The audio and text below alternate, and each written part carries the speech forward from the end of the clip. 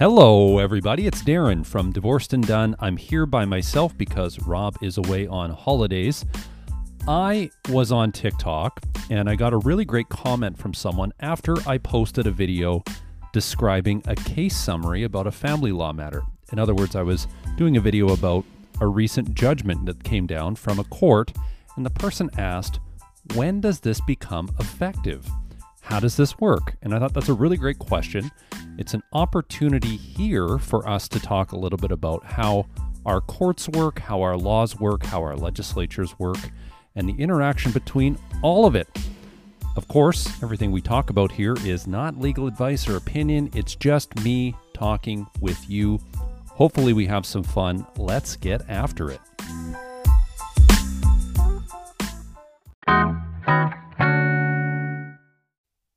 I am no historian, but in order to understand where our laws come from, we have to think a little bit about where we came from as a country.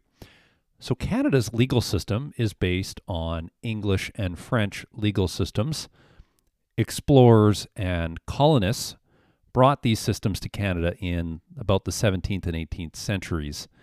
And finally, after the Battle of Quebec, way back in 1759, our country fell under English common law. We'll talk about what common law means later, except for Quebec, which follows a civil law system, which I won't go into in detail, but it's basically a legal system where there are extensive codes, statutes that set out the laws that govern the people, and courts have very little discretion to do anything on their own. They must follow the code. So Quebec follows a civil law tradition, and the rest of Canada follows English common law traditions. Canada was thus settled mostly as a British colony, and in 1867, of course, we get our Constitution, our British North America Act, which allowed us to pass our own legislation in Canada and not have to rely on legislation from England. So the BNA Act, British North America Act, is important because it's when we really view the birth of our country, of Canada. And it establishes two levels of government in Canada, a federal government based out of Ottawa, and at that time, 4 provincial governments. And those are, here's your quiz. Do you remember all 4? Ontario, Quebec, Nova Scotia, and drumroll, New Brunswick. If you've got all 4, bonus points to you. But we have a federal government, and we have at that time 4 provincial governments. Of course, we have all of our provinces now, but they had a division of powers set out in the BNA Act. So it said basically that the pertinent provisions are sections 91 and 92. The federal government can pass these types of laws about this type of stuff. An example is criminal law. We have a federal criminal code because that rests within the exclusive jurisdiction of our federal government to pass laws about criminal matters under the BNA Act. And the provinces can pass laws about these other things. Those include things like property rights. So you see a bunch of provincial legislation amongst the various provinces in Canada dealing with property, and including natural resources. The provinces have exclusive jurisdiction to deal with natural resources. So we get the BNA Act. We are a British colony. We get some independence in 1867. So that gets us through, gets us to being a country. But the BNA Act also sets out types of courts in Canada. So there are superior level courts established at each province that have basically what we call inherent jurisdiction. They can do a whole bunch of stuff. So those are the courts we now see in our provinces. If you live in British Columbia, for instance, where I live, that is the Supreme Court of BC. If you live in Alberta, it's the Court of King's Bench. If you live in Ontario, it's the Ontario Superior Court of Justice. And you can go through all the provinces and they have their own distinct names. Many of them are actually called Court of King's Bench, what was Queen's Bench before the Queen's passing. So these courts have inherent jurisdiction, and they are sort of a default court, if you will, for the provinces. But the BNA Act also allows the provinces to establish their own provincial level courts, so each province has its own provincial court.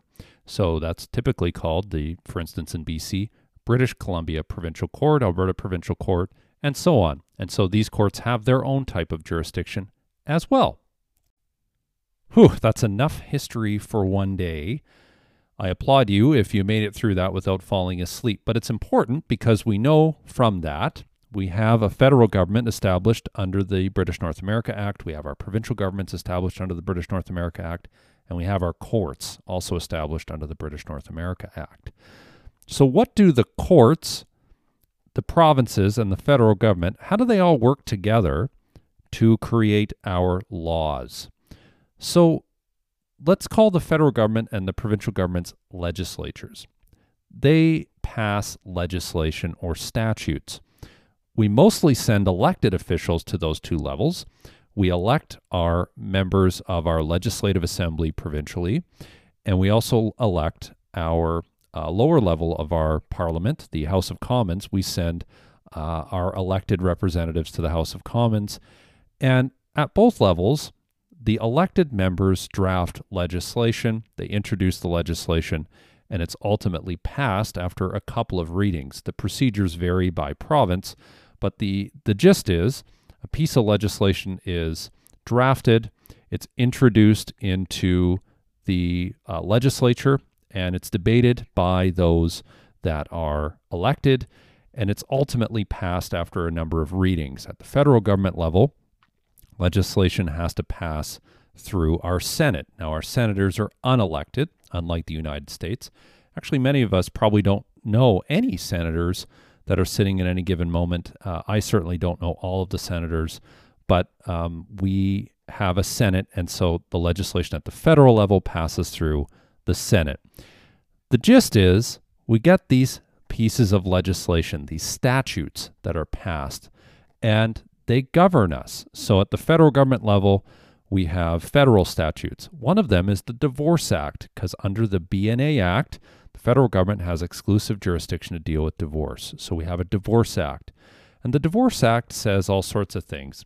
It imposes requirements on people going through a divorce, and it also imposes requirements on courts when they're deciding divorce matters. So the legislation, the statute here, is doing two things. It governs you and it governs the courts. Let me give you an example of both. Divorce. So the Divorce Act says in order to get a divorce order, you have to live separate and apart for 1 year. That's the main way to get divorced in this country. So you have to live separate and apart from your spouse for an entire year before a court will grant your divorce order. That's a requirement that the federal government imposes on you, the individual.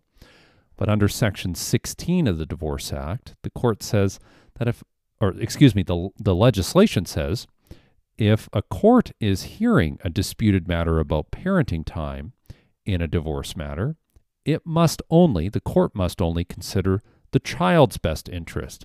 So that's a duty that the federal government has imposed on our courts. So statutes do a lot of things, and we have hundreds of statutes at any given moment that are governing all of us. We have a criminal code passed federally that tells us a bunch of stuff that we can't do. We can't kill people, we can't steal from people, we can't break and enter into places. That's the criminal code. There's all sorts of statutes that are governing us at any given moment. There's provincial or even municipal statutes that govern us. Municipal statutes, things like bylaws. We can't have a bunch of trash on our lawn. We can't have a bunch of cars parked on our lawn. We have to cut our lawn. All these things that are imposed on us. So statutes are very powerful. And the only way that a statute can be abolished or altered is if the government that passed the statute modifies it or abolishes it, or a court steps in and says this statute is unconstitutional. So we talked previously about the British North America Act. If we fast forward all the way up to 1982, we finally got something called a Charter of Rights and Freedoms.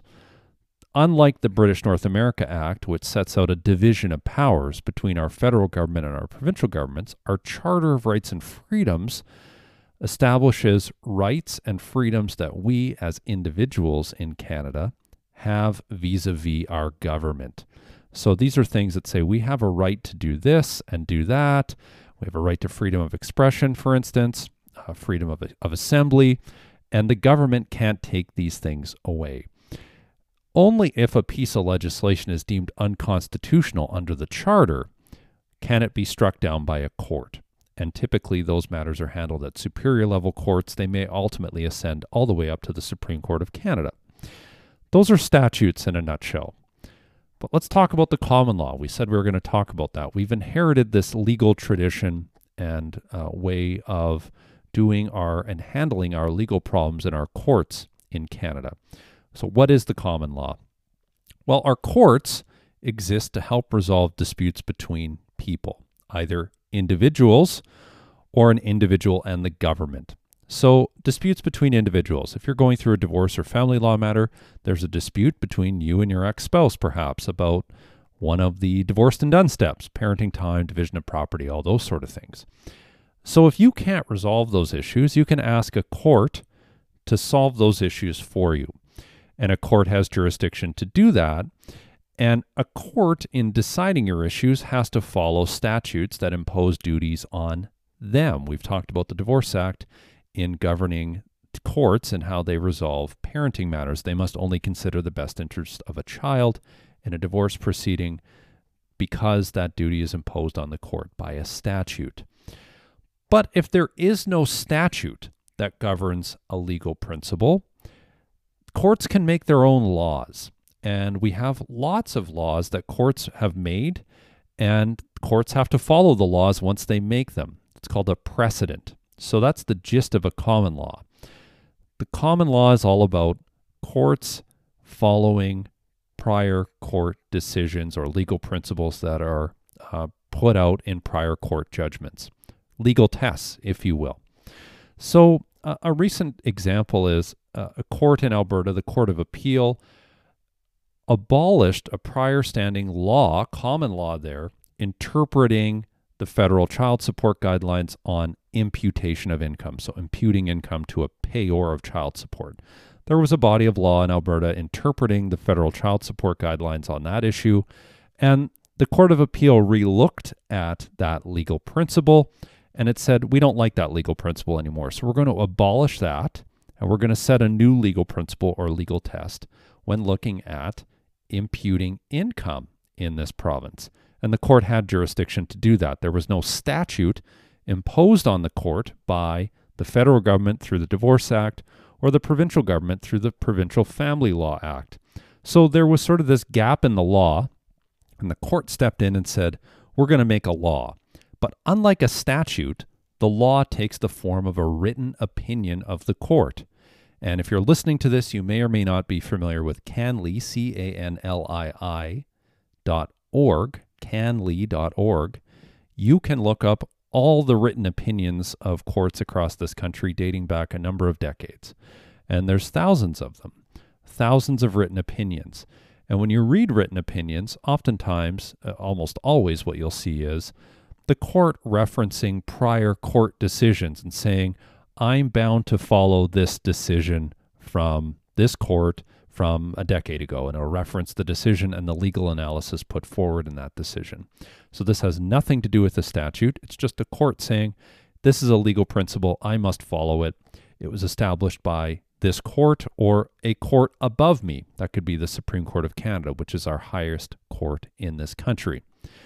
So to bring it all back and to summarize this neatly, if you will, we have provincial governments, we have the federal government, they pass statutes.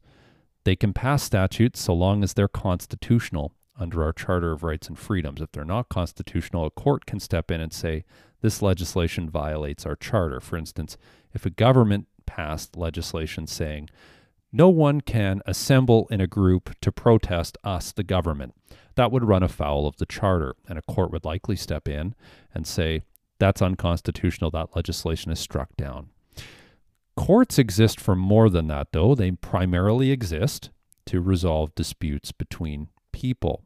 Courts have duties imposed on them, number one, by statutes that are passed from our provincial and federal government, imposing duties on them and what they do and how they decide issues.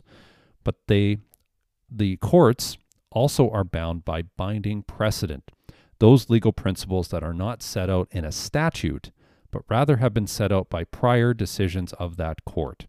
That's called binding precedent. That's our common law.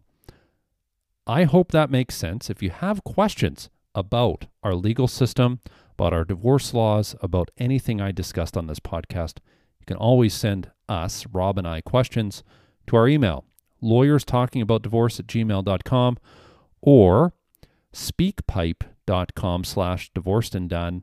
You can send us a 90-second voicemail. We'd love to get your feedback, your thoughts, your questions. We love answering questions on this podcast. And Rob will be back soon, so you won't just hear my voice. You'll hear the lovely banter between Rob and I. We love doing that. We're going to try and complete the rest of this year, putting out as many episodes as we can because we know you guys love it, and we love the Divorce and Done community. Thanks, guys.